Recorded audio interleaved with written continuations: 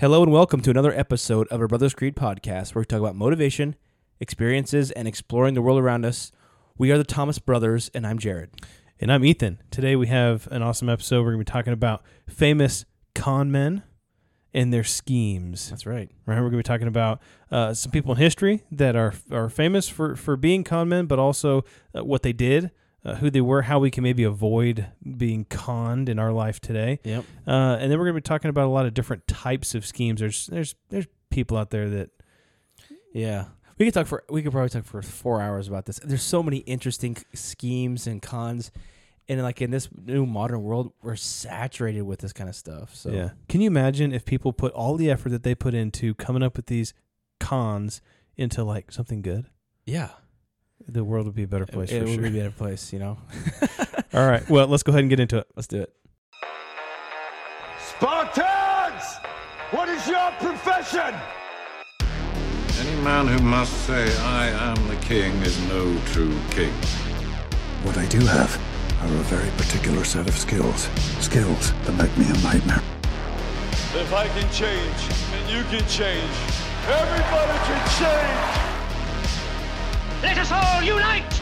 Let us fight for a new world, a decent world.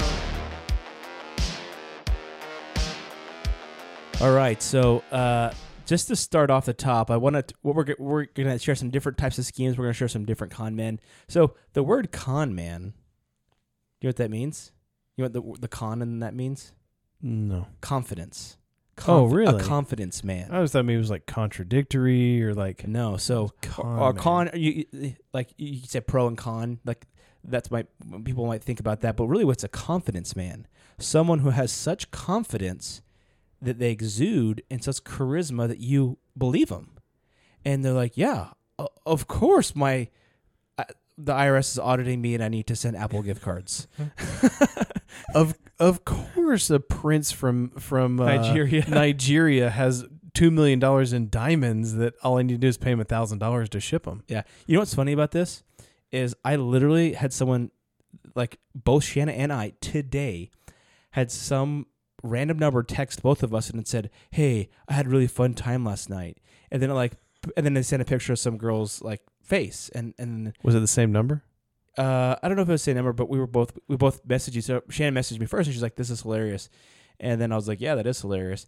And then it happened to me later that same day. And I was like, who is this? I said, hey, I had so much fun last night. Let's do that again. And I was like, who is this? And then she had the picture and she was like, oh, don't you remember me? And I was just messing. I was like, oh yeah, I do remember me. I do remember you. And then she's like, do you remember this? And she sends another picture, which was not the kind of picture that I wanted to receive. And I was like, oh, geez. And so I was just like, don't ever text me again. I deleted the whole message. But, what she said, send me a nude picture of yourself. That's what that's whoever this number was. And I was like, yeah, so you can blackmail me? Yeah, so I can blackmail you into giving me money. Dude.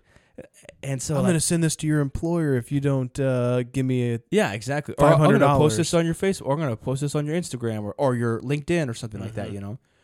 I mean, and then just last week, I just had someone call me and say, Dad, is that you? Oh, son, is that you? That's one of the scams I'm going to talk about. It sounded more like, Dad, is that you? That's what it sounded like. I was like, don't ever call me again. You should be like, oh, yes, it is. I have Thank you, come again. Yeah, I have a certain specific set of skills, and I will hunt you down. So there's tons of this. Anybody who's alive right now probably has been attempted to be scammed at one point in their life. I was just looking at a few notes here. The Federal Trade Commission revealed that consumers have reported losing more than $3.3 billion to fraud in 2020, and that's actually up massively from the $1.8 billion taken in fraud in 2019. So everybody's at their home, hey, you want coronavirus? There's a great investment opportunity. Go send your money to me in, gift cards. And you're like, oh, wire the money, and then, or send it in cryptocurrency. I think cryptocurrency allows this, will allow more of this extortion type of stuff. So it's harder to trace. Yeah, and so 1.2 billion lost due to imposter scams, and 246 million reported in losses from consumers. So crazy losses. And there's such a wide variety of scams and cons. And we're going to talk about some of them today. Why don't you start us off, Ethan? Why don't you share? Well, we have a couple different short little schemes that con men try to pull. Oh, let me ask you a question first. Okay. Who's your favorite con man in the movies? There's so many movies with con men in them. I know. I didn't even know. I was thinking about Sawyer from Lost. Oh yeah, he's a good con. He's a good con man, and he does the long con, and then he does the oil rig con. Yeah, I'm trying to think of movies. And let's see, Wolf of Wall Street. That was basically a con man. Yeah, for sure. The Boiler Room. That was a con. You probably haven't seen that. That's a little bit older movie. There's a bunch of. Well, obviously, Catch Me If You Can. I think you're going to talk about that. Yeah, I'm going to talk about that one. And then, yeah. Interesting. So I had, this is something that everyone will experience in their life to some extent or the other. And, this, I'll share a personal experience. This actually wasn't on my list, but I'll share a personal experience, right? So we had just moved into an apartment. This was years ago. We just moved into an apartment, and we had the master bedroom, and then we had our our bed and everything. But we wanted we were setting up a guest bedroom, and we're getting a queen. Actually, we had it was a full bed, was a full size bed in there, and we went on Craigslist, and I was looking for. Mattresses. Sometimes you can get, lightly used or, store reject mattresses or whatever else. And I found this guy on Craigslist that had a mattress and a bed frame, full-size mattress and bed frame. And I was like, oh, okay, cool. It looked all legit and everything else. And in the packaging, it was like in a nice bag. And I was like, oh, okay, well, it looks pretty legit and everything else.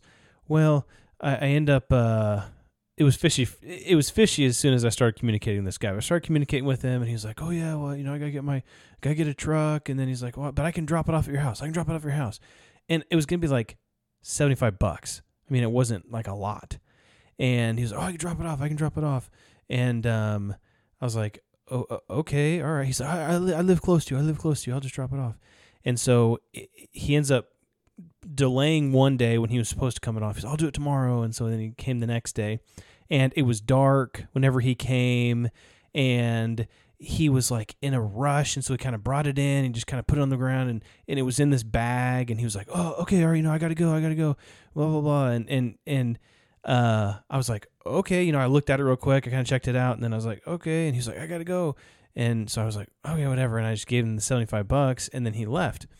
And he left, and it was, I took the mattress out of the bag, and it was like all wet on one side, like on the underside of the mattress, it was like all wet. Like, I don't know if it had been sitting in the back of the tray. It wasn't super dirty. It was clean, but I don't know if it was sitting in the back. So it was all wet, and it wasn't even a full-size mattress. It was a queen-size mattress, and it wasn't like a pillow top like he said. It was just a foam pad, and dude, he completely duped me, and I was just like, dude, that's a bad feeling. Yeah, I literally was like, I hate that feeling. I was like, even though it was only $75, I mean, at that time, I feel $1,000 worth of shame right now. At that time, $75 was like $1,000, but it was just like, man, I feel terrible, like just pit in your stomach. Yeah, terrible feeling. Yeah, and yeah, so I don't know, pretty crazy. That's pretty crazy. One time I was in Chinatown when I went to New York once, and some guy was like, "Oh, this." He was like, "Oh, buy this cologne," and I was like, "Oh, this is like a good cologne, and it's cheap." And the stuff he sprayed smelled pretty good, so I bought this. Like, it was like $15. Bought this thing, got it home, and it smelled like pee. It smelled like straight up pee, man. Like peed in a bottle. And I was like, "Dude, this is not what he sprayed on me, man." I was like, "Note to self: never buy anything in Chinatown." Yeah, especially there's crazy scams that happen internationally when people travel internationally, like. I was watching a couple things, and there's one that was in like a guy was in Indonesia or no, actually I think it was like India or Pakistan or something like that. And basically the scam was that the streets were just massively crowded, and it was a 2-person scam, and one guy would pick up a bunch of dog crap, and he would like make like a funnel out of a newspaper, stuff the dog crap into the funnel, and it was almost like a cake, like an icing piper, right? So you like squeeze the top of it, and it all squirts out. Well, what he would do is in the big crowd, he would pick out a foreigner, an American, or whatever else, a white person, and would, in the big crowd, would come up behind him and would squeeze that, and it would shoot like the poop all over their shoe. And then whenever the person noticed it, they just think that they stepped in dog crap. And so the person would follow them until they noticed and be like, "Oh, I'm so sorry. You stepped in something. Oh, come with me, my friend. He can clean your shoes." And then the partner scam artist, he comes out of the woodwork and says, "Oh, I can clean your shoes, whatever." And so they kind of take you into a little alley and they start cleaning your shoes, and he cleans it up and he just wipes the crap off that the other guy put on. Yeah. And then he says, that's going to be like something absurd, like $100. Yeah. Or something like that. And then you're like, "No, I'm not going to pay you $100 for that." And they're like, "You have to pay us. I did a service for you. You have to pay us. We're going to call the..." And they just strong arm you into giving them as much money as, like, they threaten you, giving them as much money as you can. Yeah, It's totally. just like, what the heck? See, let me talk about the one. This is exactly the same thing. So that's called a clip joint scam. Okay. Now the one that I had notes on here it's called the Beijing Tea. Okay. Sounds like a band. a drag racing band. So the Beijing Tea scam is a famous variation of the clip joint scam practiced in and around Beijing and some of the large Chinese cities. So the artist, usually a female, working in pairs, will approach a tourist and try to make friends. After chatting, they will suggest a trip to the to see a tea ceremony, claiming they have never been to one before. The tourist is never shown a menu, but assumes that this is how things are done in China. After the ceremony, the bill is presented to the tourist, charging upwards of $100 per head. The artist will then hand over their bill. So the girl will hand over their bill, and the tourists are obligated to basically follow suit. And so that kind of similar to yours, but like it's like, well, if you don't, so in this case, the girl is paying over too. So it's like, whoa, this is how much it cost here. So it's like more of a confidence than more of like, it's less of a total scam, because you're like, well, she's paying the same, I guess. She's a local, she knows. But like with yours, it's kind of just like, well, if you don't do this, I'm going to call the cops. Yeah. And we did that once we were in Mexico, and we went to a restaurant, and they freaking charged us so much money. We got like the most basic. I wanted to go get something like local. So we went to like a random place that no white person has ever been to in the history of Mexico. It was like the most dumpiest place. And they charged us like so much, man. And I was like, this is a total ripoff. And like the couple the night before, they're like, yeah, they were charging us like $10 per bottle of water. And they just kept bringing them out. Yeah. I had a guy in Chile, a taxi driver. We lived like maybe 10 minutes from the bus station. And we got in a late bus. It was like 2:00 in the morning. Mm-hmm. And there's like a whole row of taxi drivers just sitting outside of the bus station just waiting for people. And a taxi ride typically was like $2.50 or $3 a person for that taxi ride. Mm-hmm. Well, we figured it was like in the it was the middle of the night, so it was going to be a little bit later, and so maybe a little bit more. And so we got in, and we were expecting maybe like $5-6 a person. Well, we got in and we put our bags in the back in the trunk. We got in the car, we got in the taxi, and the guy took us out to our to the house that we were at, and we got out, and he was like, "That's going to be." What was the equivalent in Chilean pesos? He's like, that's going to be $40 a person. Oh my god! And we were like, no. It was me and another white guy, and we were missionaries. And he was like, it's going to be $40 a person. We were like, no. I was like, I don't even have $40 on me. And he goes, well, I'm not opening the trunk to give you your bags until you pay me $40 each. And we were like, it's 2:00 in the morning, dude. I was like, I had the equivalent of like $20 on me. Yeah. And like literally all my bags, everything that I owned was in the trunk. And he was like, I'm not opening the trunk until you give me this money. And then we were just like, dude, we were so mad at him. But we ended up paying him basically all the money we had, which ended up being like $50 instead of the $80 that he wanted. But yeah, that's freaking crazy. people, man. Extortion. Well, that's not really. That is kind of like extortion. Yeah, it's not trickery. It's just like, yeah. But there's another one that in where was it? I think it's somewhere in I don't know, Central America or somewhere, but these guys at these major tourist places, they'll go around and they have these bracelets, and they'll walk up to tourists and be like, "Oh, you're so handsome," or "You're so pretty," or whatever, and they'll say, "Let me see your hand," and they'll start tying like a bracelet on your wrist. And it's like a little, thread bracelet or whatever, and they'll tie it on your wrist. And, even if you're like, no, I'm good, they're like, "Oh, it's our country, it's our tradition," right? And they'll tie it in like this triple double knot, and they'll cinch it down so you can't take it off unless you cut it off. Yeah. And then they'll be like, once they tie it, they'll be like, "Oh, okay, now you got to pay me for it." Yeah. And you're like, "I said no, I didn't want it." And they're like, "Oh, well," and you're like, "You can cut it off of me, or you can," and they're like, no, you can't get it off. And they're like, and they'll say, "Okay, well, you need to give it back to me then." And you can't get it off. Yeah. And then they're like, "Oh, well, then you need to pay me or you're stealing." And it's like, dude. Yeah. You almost want to be like, yeah, just take it back from me. Try to take it from me. Yeah, seriously. But there's so many like this. This other one I have is called the Rip Deal, and this is kind of an interesting one. So the Rip Deal is a swindle, very popular in Europe, and is essentially, they also call it's kind of like a pigeon drop, a confidence trick. And I like these because they're all confidence tricks.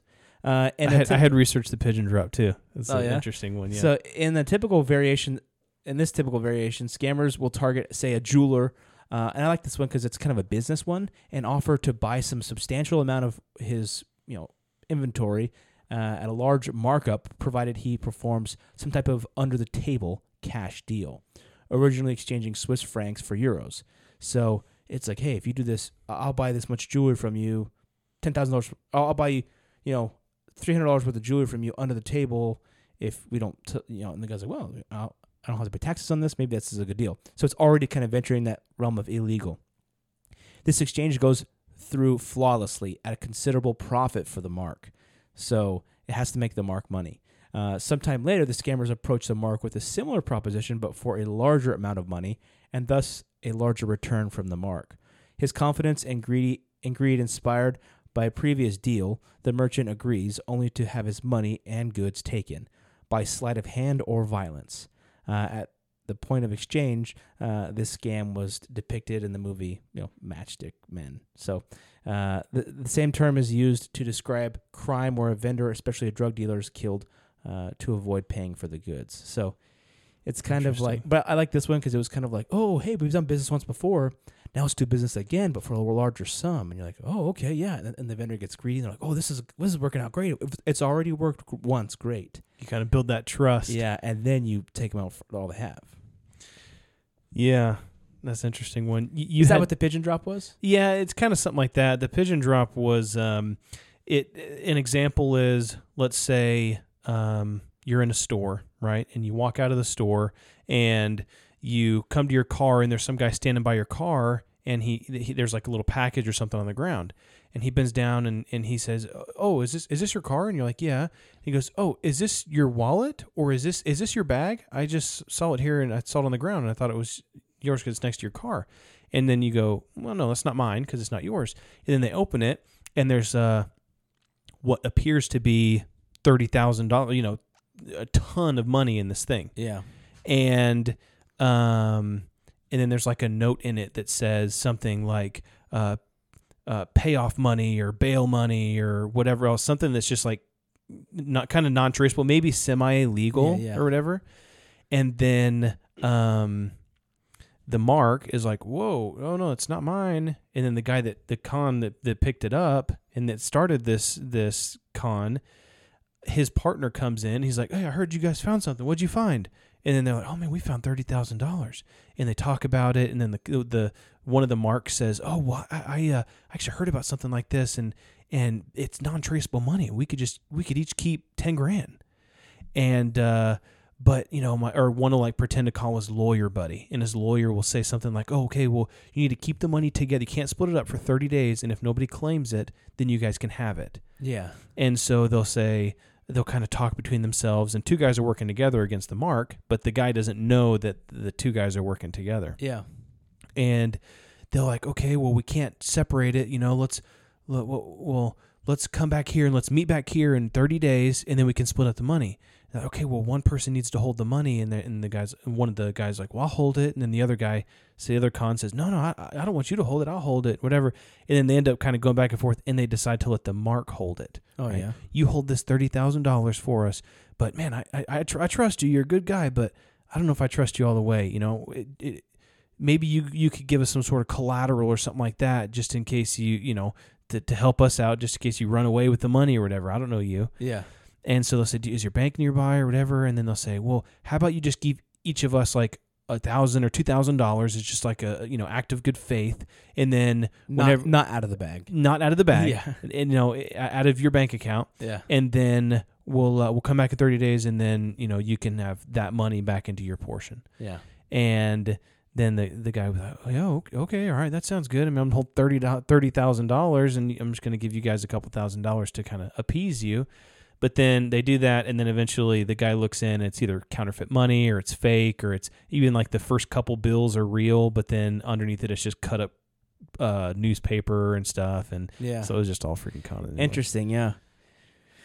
Yeah, that's... I had you had mentioned one earlier that you got a call that was like, hey, Dad, hey, Dad, or whatever.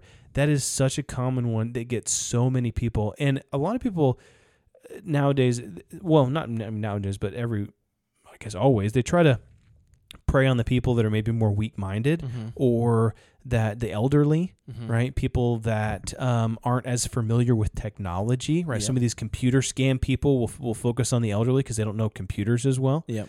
And one scam that I've always been aware of is kind of like the grandma or grandpa scam, where they'll the scammer will find somebody's number of somebody who's older, significantly older. And they call them up, and the grandma or grandpa answers, and they're like, hello, and then the person on the phone goes, grandma, is that you?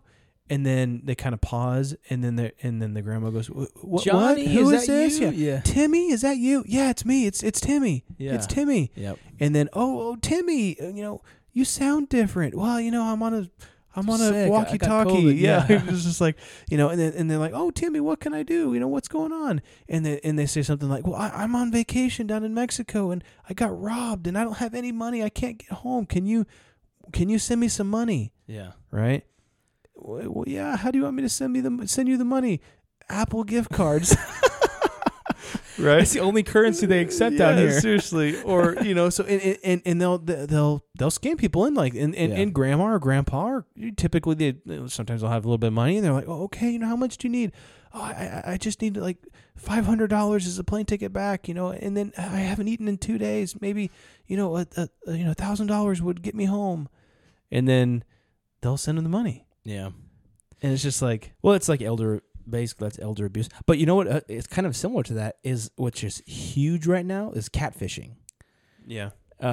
Tons of people do this. I guess I didn't really think of that at all in a scam sense, but well, if that's exactly what it is. Exactly. It's a con. It's a con artist. So explain what catfishing is. Yeah. Right? So catfishing is when you have like somebody, in whatever, usually it's in foreign countries, they'll contact an American. Lots of times it's a woman, but sometimes it's a man. There was a Notre Dame quarterback, I think. They'll pretend to be someone else.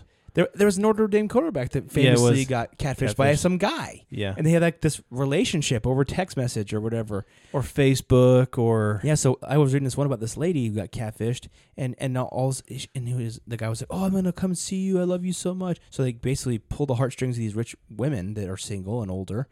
Oh, come see me. Well, I got to get through customs, and I need $2,000 to get through customs. Okay, I'll send you this.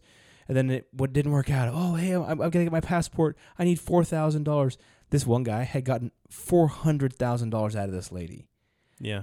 And because they think they're in love. She thinks they're in love. She thinks they're in love. And this guy's just talker. He's just pulling a long con, right? I'm going to write you a poem, and then I'm going to ask you for this much money. Yeah.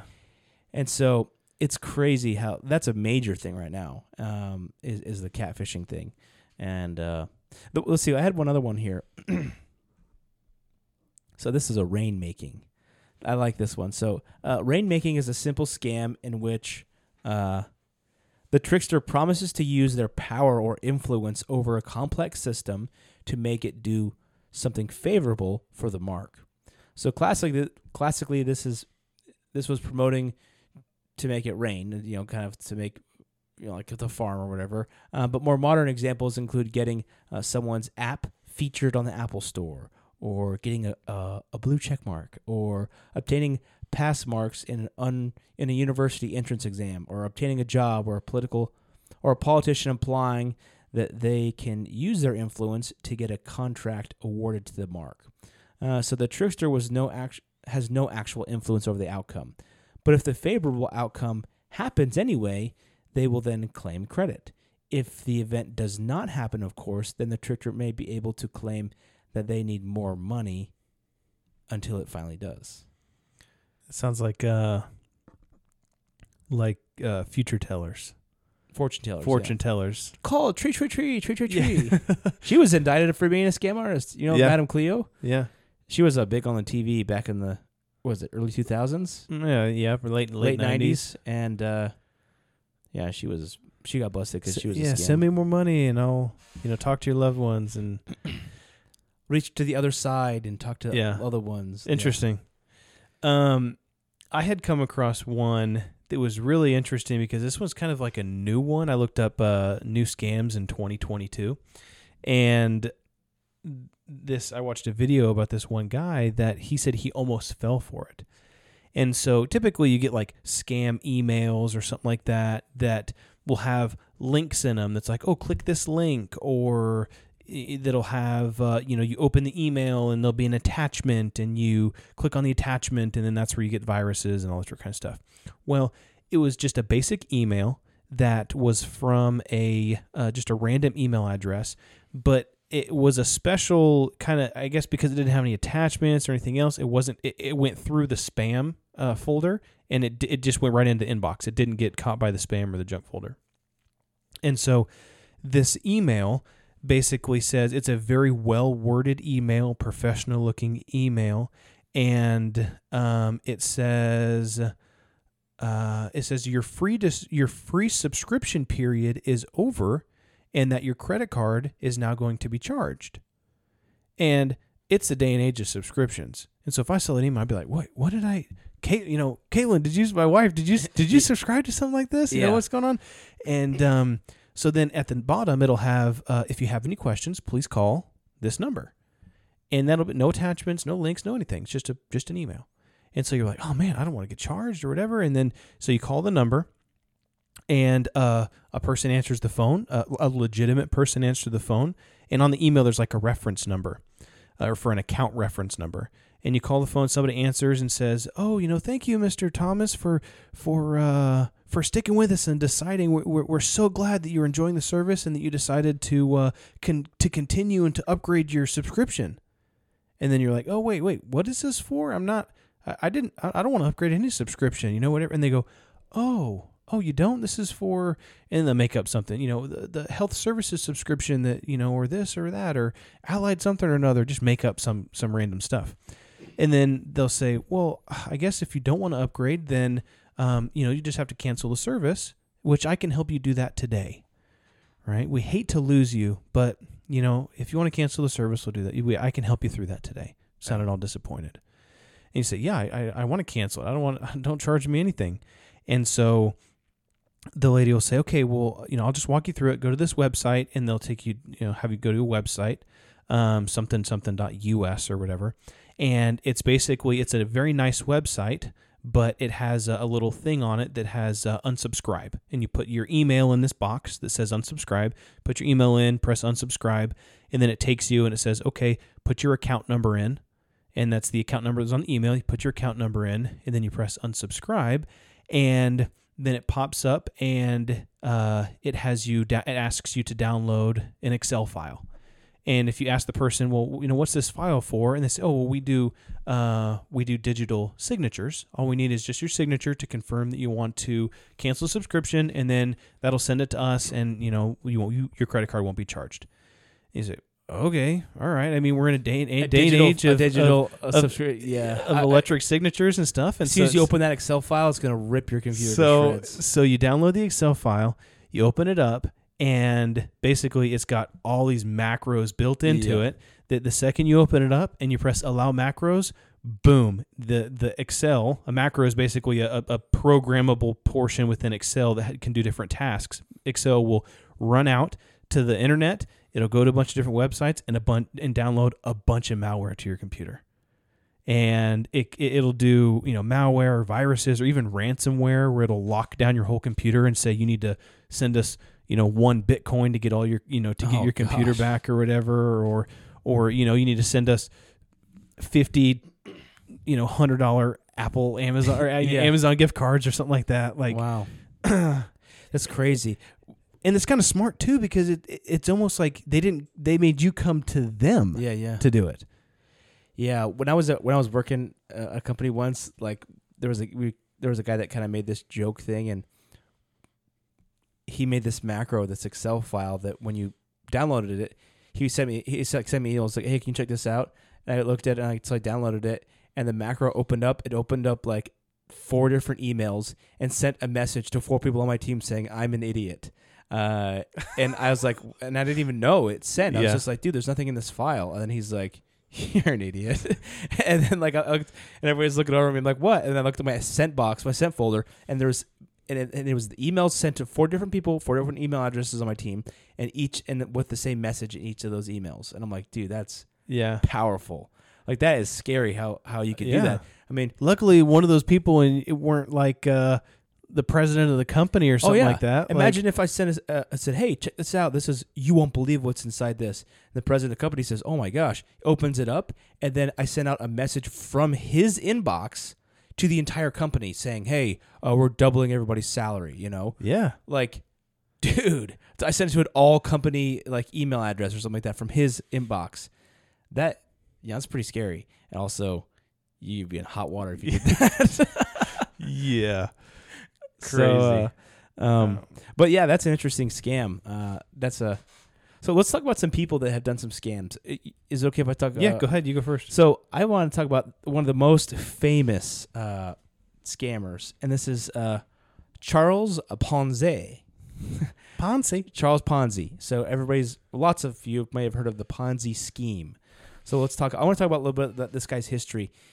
He's got a crazy, interesting history. So he was an Italian immigrant in 1903. He came to the U.S. looking for opportunity in jobs. He said, this is what he said, quote, I landed in this country with $2.50 in cash and $1 million in hopes, and those hopes never left me, close quote. Charles Ponzi. So he got a job first at a bank. The bank eventually went bankrupt. So he kind of started to dabble in some of this darker side, some check forgery, some illegal smuggling. He did serve a small stint in prison, but when he got out of prison, he hatched a new scheme. And this is kind of interesting how he got this. So he got a letter from Spain, and in the letter, introduced him to this system of the International Postal Coupon System. So at the time, in 1918, after World War I, there was existed something called the International Reply Coupon. Now, these postal reply coupons allowed people in one country to pay for the postage of a reply to a correspondent in another country. So IRCs, is what they were known as, were priced at the cost of postage in the country of purchase, but could be exchanged for stamps to cover the cost of postage in the country were redeemed.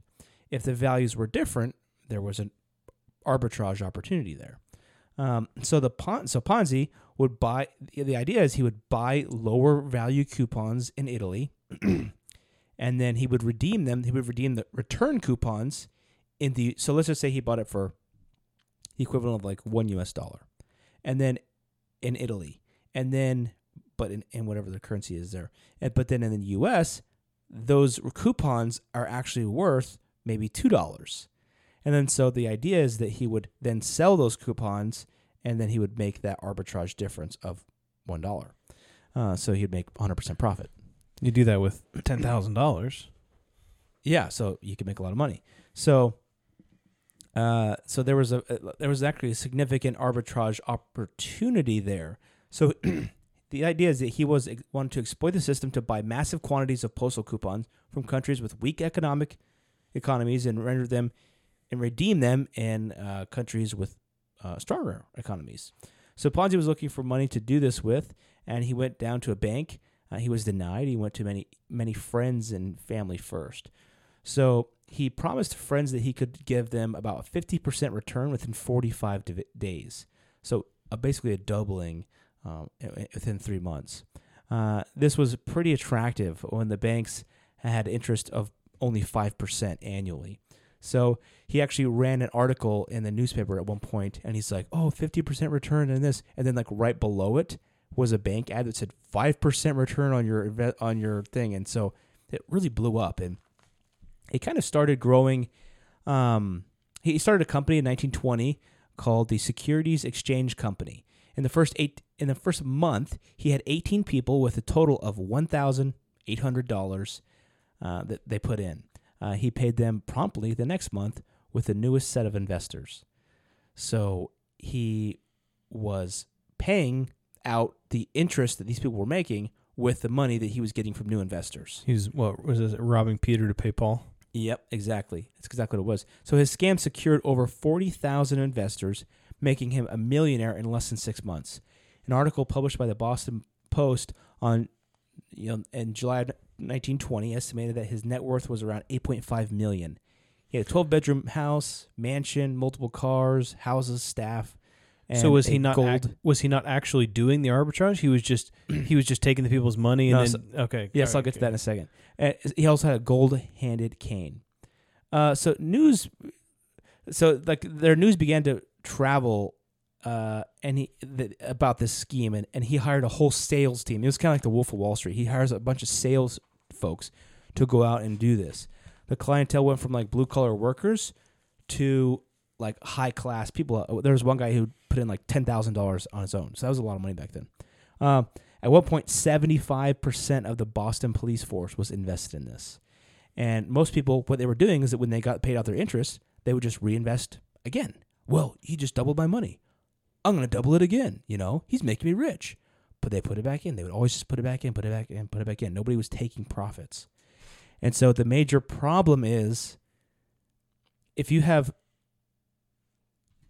tens of thousands or hundreds of thousands of dollars coming in, and you have to go buy postal coupons that are dirt cheap or that are like super cheap, and then you have to resell them in the U.S., what kind of an issue do you see there?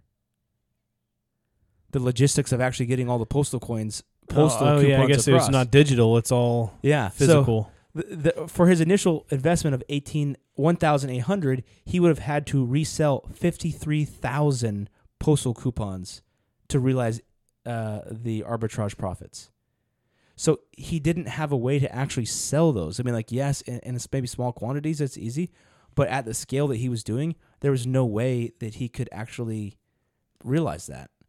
And it said that for his subsequent 15,000 investors, he would have had to fill a Titanic-sized ship with coupons to ship them from the U.S. to Europe. Oh, jeez. And so the margins were there, but like the logistics and like actually selling these things was just not viable at that volume. So there was kind of a tipping point where this is an interesting kind of slow burnout here, where there was a Boston financial writer suggested that there was no way Ponzi could give those kinds of returns. He was sued. This writer was sued by Ponzi and won a $500,000 suit against this guy. And then for defamation, because the burden of proof was on the writer, and the writer couldn't prove anything. So this solved the problem for Ponzi for a little bit of time. There was a light run on the company at that time, where people were curious how he went from. They were like, "Whoa, this guy was penniless basically months ago, and now he's a millionaire." So there was a light run on the thing, and after several. What would happen is they would have these light runs. People would run in and say, "Hey, like, we want our money. We want our." He's like, "Don't worry about it. Don't worry about it. I'm gonna get you your money right now. Come up to the thing. Here, let's get you your money back. Here's your money right here." And he's like, "Hey, let's get some donuts in here. Get some coffee." And everybody's starting to feel good. He's like, "Hey, here's your money. Here's your money." He'd pay out some people, and then other people would be like, "Well, maybe I'm overreacting," because he would he would con him. He's a confidence man. And he would talk to him and say, hey, this is fine. Here's your money. You look. And then people will say, oh, look, that guy's getting paid out right there. If I want my money, I can get paid out. He just got paid out. He just got paid out. Maybe I'll just keep my money in. And this happened several times. So there was eventually there were several news articles that came out, and they realized that he was borrowing millions of dollars from the bank to keep the scheme afloat. So he initially had put all of his money within one bank, and at the time, because you had so much money with the bank, you essentially became like a shareholder of that bank, and he became basically a majority shareholder in some of these banks, and he was raiding their coffers and loans to pay for this scheme. And so when this happened, it almost caused like a financial meltdown in the area. He crashed 5 banks, in addition to the Hanover Trust, which is where he was primarily with. So Ponzi's investors were practically wiped out, receiving less than 30 cents to the dollar of what they had put in. They saw their financial pictures all but destroyed. They lost about $20 million in 1920 dollars, which is about $196 million in 2020 dollars. Now, listen to this. Compared to Bernie Madoff, his Ponzi scheme that collapsed in 2008 cost his investors about $18 billion, 53 times the losses of Ponzi scheme. So Bernie Madoff was basically a Ponzi scheme, what that he was doing. Yeah, he was doing a Ponzi scheme. Bernie Madoff was doing the same thing. And so, except for it was with today's money, or several years ago money, and then large Wall Street investors, right? Sorry, what was that? It was like large Wall Street investors and stuff that he was doing. Yeah, it with. Well, he was doing it with lots of people, lots of big wig dealers up there. And so this guy, he got. But the interesting is, like, what was the punishment? Okay, so he was indicted by the feds on mail fraud for sending letters to his marks telling them their notes had matured. So what's interesting about a lot of these schemes that I looked into is they get you on things like mail fraud, wire fraud, or like larceny. It's just like these things that are just kind of just little sticking things. Like if you ever commit a scam, don't do it through the mail. He served 3.5 years in prison for this. He got out and was immediately charged by the state. The state charged him with larceny. Larceny is basically a crime involving unlawful taking or theft of personal property of any persons or business. So he appealed this to the Supreme Court, saying, "Hey, this is double jeopardy. I'm being tried twice for it." And they said the same crime. They said, "Well, actually, this isn't the same crime. You were indicted for mail fraud. You were charged with mail fraud from the feds, and then the state's charging you for larceny." So he then served 3 more years in jail after that. So remarkably, during his various prison terms, Ponzi continued to receive Christmas cards from some of his more gullible investors, as well as requests from others to have him manage and invest their money from prison. I'm pretty sure there's probably people that did make some money. I mean, if you got your payout, your 50% whatever increase, and then you didn't put back in, then there's probably some people that did make money. Yeah, I mean. Yeah, but that's part of the confidence. But the whole thing was a scheme, So when he got out of prison, he goes to Florida, and he starts selling swampland, promising, I think it was the Tampa Bay area, promising 200% return on your money in 60 days. So he got busted for that. Ended up serving 7 years in prison for that. And basically, everybody was like, deport this guy back to Italy. Like, we don't want this guy here. So before he got deported back, he was said to the press, "I went looking for trouble and I found it." And so they deported him back to Italy, and then he later made his way to Brazil. And in Brazil, he basically died very poor in a charity hospital in 1949.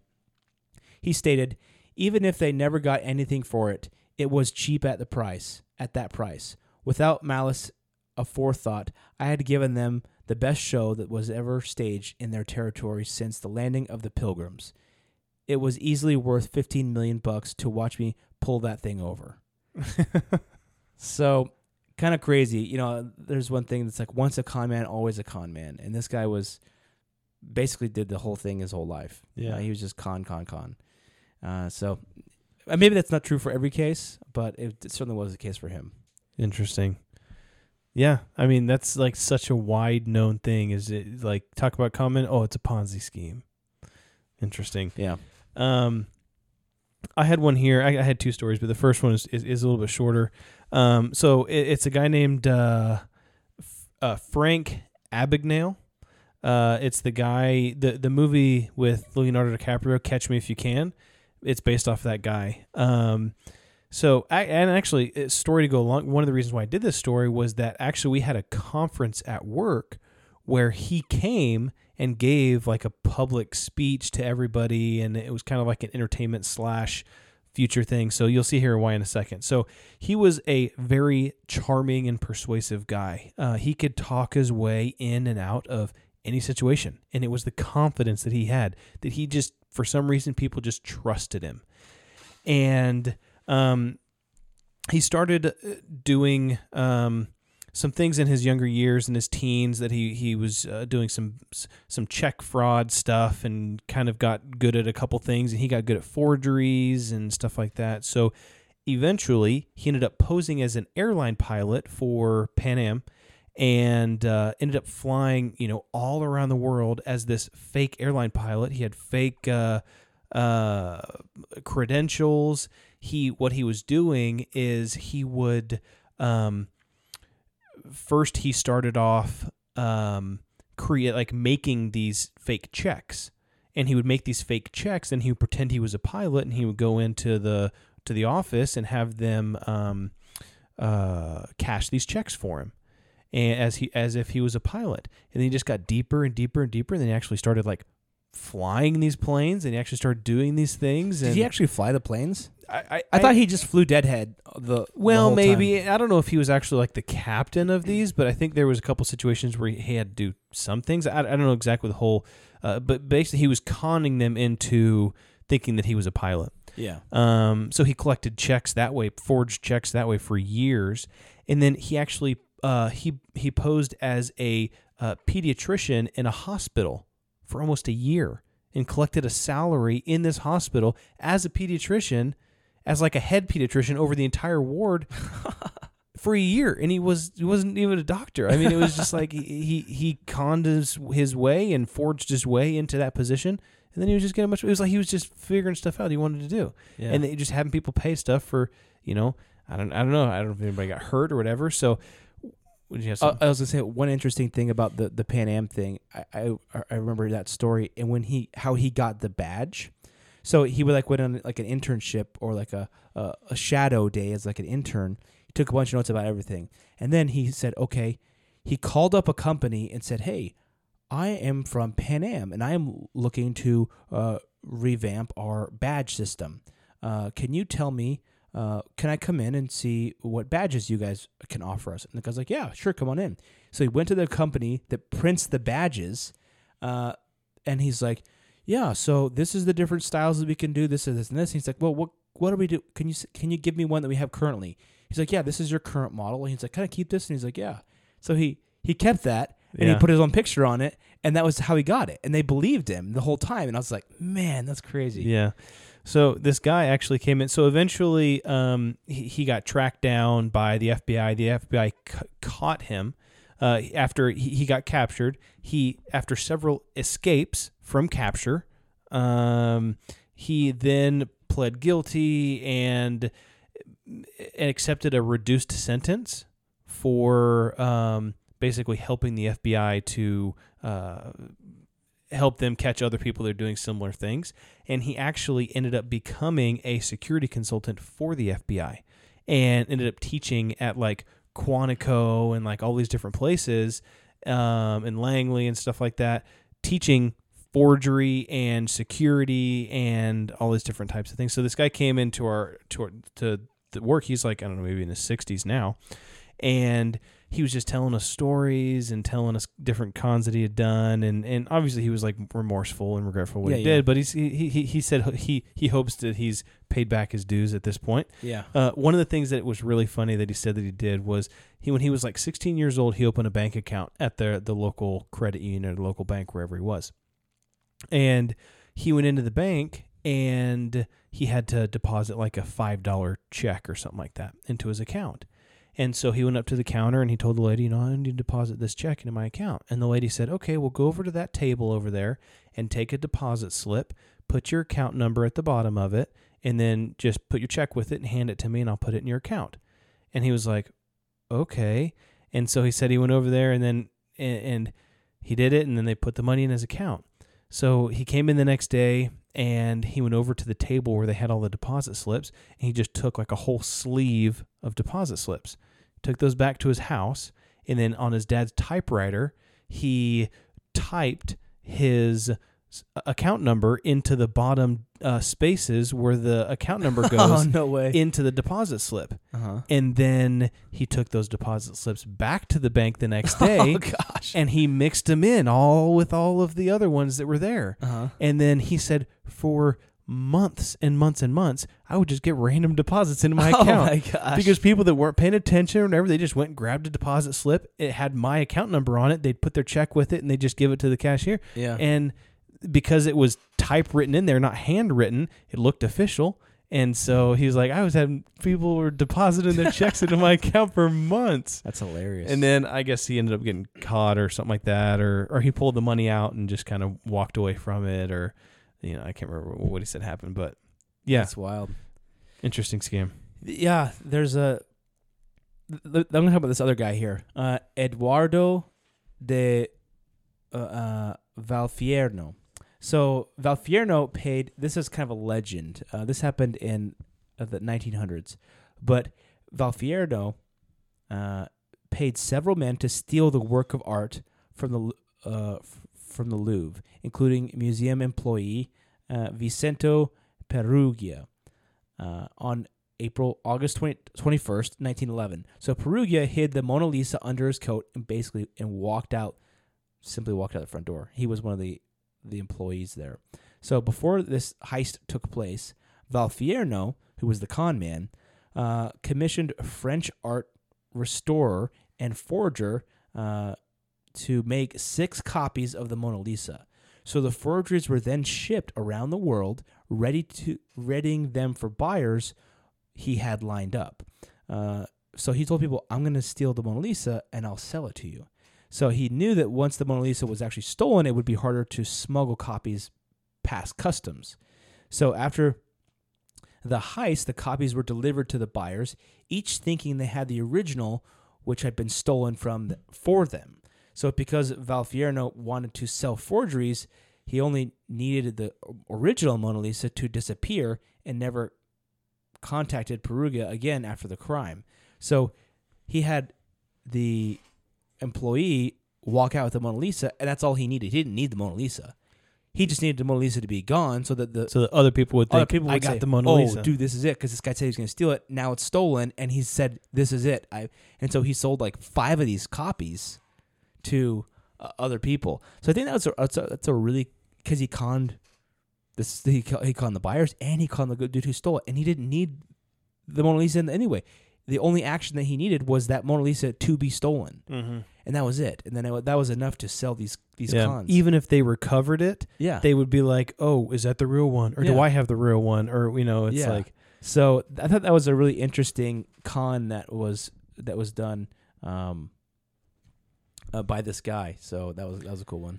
I've got a last one here that's kind of interesting. So this is the story of Gregor McGregor. Conor McGregor? Not Conor McGregor. Okay. Gregor McGregor. And so Gregor McGregor was a Scottish sailor and adventurist who was an officer in the British Army during the Peninsular War and the Venezuela War of Independence. Oh. So this was like the early 1800s, 1810, 1815, somewhere around there. So he actually quickly advanced in ranks and actually made it to the rank of general and spent several years fighting the Spanish for the English. But he spent all of his time fighting the Spanish in and around northern South America, Central America. Honduras is where he spent a lot of his time. And so upon his return to England in 1821, he claimed that the king of Honduras had named him the cacique, which is like the king of a country named Poitiers. And so he came back. He told everybody in England that, you know, the king of Honduras made me the cacique of Poitiers. And they were like, well, what's Poitiers or whatever? And so he described Poitiers as a developed colony, English colony, and a community of British settlers. He claimed that the land was a beautiful and fertile land, that there was fish and game, abundant fish and game. It was beautiful all year round, never too hot, never too cold. He said that there was a democratic government in Poitiers, and that there was a British community, and there was bustling and growing business, and that it was such an amazing place. You could even find gold in the rivers. Right, he was telling all these people these things. That sounds like an amazing. It sounds like California. Yeah. So then, what did he start doing?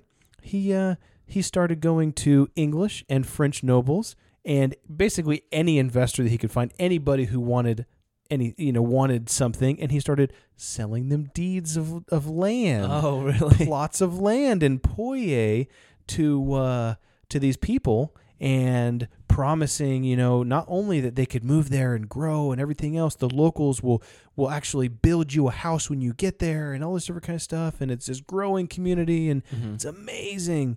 He even went as far to, he had drawn up maps of the town, maps of the country, of the city. He had drawn landscape and portraits painted by professional artists and stuff like that, that this is what it looks like. Oh, you know, wow. He had a currency printed by this, like the Scottish printing company, like the biggest in the area. He had Poitiers currency printed that people, before they would leave on their journey, they would trade their gold and their English money for this Poitiers money. And he had military uniforms sewn. He had flags and everything for the country. He would even sing the songs of their independence and everything in the streets and at the bars and all sort of kind of stuff. And so he had official decrees from this as proof, and ballots for voting stuff. And he got a lot of people. So he got a lot of people to buy plots. So in 1822, he sent off this ship of the first settlers to Poitiers, right? The first settlers now. Yeah. Right? And so they went on the ship, and it was in the harbor, and he went on the ship in the harbor and was like, you know, thank you everybody. You're going to get to Poitiers. You're going to love it. It's going to be amazing. Now I'm going to hang back this time, but I'll be on the next ship over. So you guys go ahead. Right? And so they leave. 6 months later, he sends another and this ship is like flying the Poitiers flag and all this different kind of stuff, like big official stuff. Yeah. And then 6 months later, he charters another ship, and he says, "Oh, this is the." Actually, he said, "This ship is the largest ship to go to Poitiers. Any women or children that are traveling on this ship, they get to travel for free. Only the men pay the charter, you know, and everything else." And 200 people were on this ship. And so it was this big old ship out in the harbor and everything. And he rowed his boat out to the harbor, and he stood on the ship, or out to the ship, and he was like, "Hey, you know, I'm going to be on the next ship right there, going there with you." And so he sends them off, and they all go off, or he rows back to the shore and sends them off. So when the first ship arrived, they were a little bewildered at what happened, because they arrived to the beach. And Of what country? Honduras? Basically, it was around the Honduras area. They didn't know exactly where they were going, but they arrived to the beach, and it was just jungle. And come to find out, everything was made up. Everything was made up. There was no Poitiers. There was no country. The king of Honduras didn't even know what was going on. I mean, he knew this guy from all of the battles and stuff, but he didn't know. So these people got there. The 20 people got there, and they were like, "Oh, what's going on?" And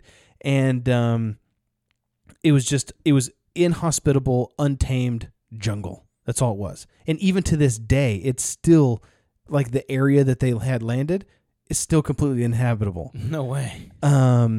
So the captain of the first ship that had sailed these 20 settlers there, it says he came to the private conclusion that McGregor must have duped them. And so he didn't want to announce it to everyone because he didn't want to cause like some mass mutiny or something, whatever. So basically what he did a few weeks after their arrival, he just got back on the ship and just left. No way. Yeah. Oh gone. my gosh. He just left the people there. Wow. And there was some natives there that they had kind of grouped up with and stuff, but he just sailed away. Then the next ship got there, and same thing. It came to the jungle, and there was nothing there. There was no city. There was no nothing. There was no people. It was just these natives that were there, and like, why is all these people coming here? So eventually, these people they made their way back to England because there was nothing there for them. And so many of them had invested their whole life savings into buying plots of land that a country didn't even exist, given it to this guy. Only 50 people out of the 270 people that sailed there, only 50 people made it back to England. Wow. Over 180 people had died. Maybe some people stayed there, but over 180 people died of either they had died of exposure, they had died of diseases, they had died of malaria. They got malaria really bad. Even some of them died from suicide just because they had lost everything, all hope. So rounding it out here, this guy, Gregor McGregor, right? He wasn't tried in England in courts because there was still people that were supporting him. The people that were there, they kept saying, "Oh, well, it wasn't McGregor's fault. It was the expeditionists. They dropped us off in the wrong spot." Right? Oh They were so convinced. The con was so strong that they still thought that there was a country Poye somewhere out there that the captains had just dropped them off in the wrong spot. Yeah. And so there was a French court that tried McGregor, and they tried him for fraud in 1826 after he attempted a second scheme that was similar to this one. But he was eventually acquitted of all charges, and he lived in London for the next 10, 12 years. Then he eventually, in 1838, he moved to Venezuela, where he was welcomed back with open arms and as a victor, of Venezuela, because he was part of the independence war of Venezuela. And he died in Venezuela in 1845, and he was buried with full military honors and as a king, Oh my gosh, man. Yeah. That's so wild. But I think the lesson here is that, even the people, when you've been duped, it's very hard to admit that you've been duped. It's a pride thing. Like we talked about right before the episode, there's this one guy who he called up and this is like the 1800s. He called up a bunch of people in France, scrap metal people, saying, "Hey, I'm a government official. We're going to scrap the because of X and X, all this stuff that's going on. We're going to scrap the Eiffel Tower, and we want to maybe do a backdoor deal with you to get you to you guys can take the scrap metal." And he's like, "Oh yeah," and then he made $70,000 off of one company doing this or francs or whatever whatever it was in the time, but and the guy didn't even report it. We'll pay you $70,000 for the Eiffel Tower so that we can scrap it and make millions potentially. But And then he was so ashamed that he never reported it because he knew he got duped because obviously they weren't. And then he was like, "Oh shoot!" And that was kind of an under the table deal anyway, because it was kind of corrupt for him to do that. And so he was like, so they never reported it. So a lot of times people were they're so unwilling to admit that they were wrong that they just had to keep going with the lie. Yeah, well, I think we see a lot of that right now. Yeah, it's almost like you get so fixated on believing something that it doesn't matter what changes. Your mentality, your fixation is still on, I could not have been wrong. This cannot be wrong. And so you just hold on to that, because if you admit that you were wrong, then all your pride is gone. I mean, it's just maybe I won't go into details, but maybe Fauci said I wasn't supposed to get it if I got it. Yeah. Yeah, exactly. So there's so many examples of this. I was actually just thinking there was one crazy story about this New York socialite, this girl that came into New York, and she was basically a nobody, but she started claiming that her dad was a billionaire and that she was so rich, and she basically got to stay at like these rich hotels only on her word that her dad was some bigwig billionaire. And she like got in these circles of these rich people, and she got them to give her money and all this kind of stuff. And it was like this really fascinating story about how this girl wiggled her way in. She's just some girl from like Ohio. That's the most plain place I can think of. The Midwest. But she went and duped everybody, man. So it's that confidence game you got to watch out for. I guess the lesson is if it seems too good to be true, maybe you better check it out a little bit further. Maybe yeah, that was the first thing I wrote on here at the very top. If it seems too good to be true, it probably is. Yeah. So anyway, so watch your back. Oh yeah, I'm going to change my favorite con man in the movies to Better Call Saul. Oh yeah, he's so great. Great show, by the way. Last season's coming up in April. So really. All right. Well, thanks to everybody for joining today. We've had some great conversations. We can talk forever about this because it's an interesting topic, but we appreciate you listening. We appreciate your continued support. And if you feel like you like the episode, please leave us a review. We'd appreciate that, and interact with us on our social medias. Their links are in the show notes. Yeah, we love hearing from you. So let's build that creed together. Let's do it.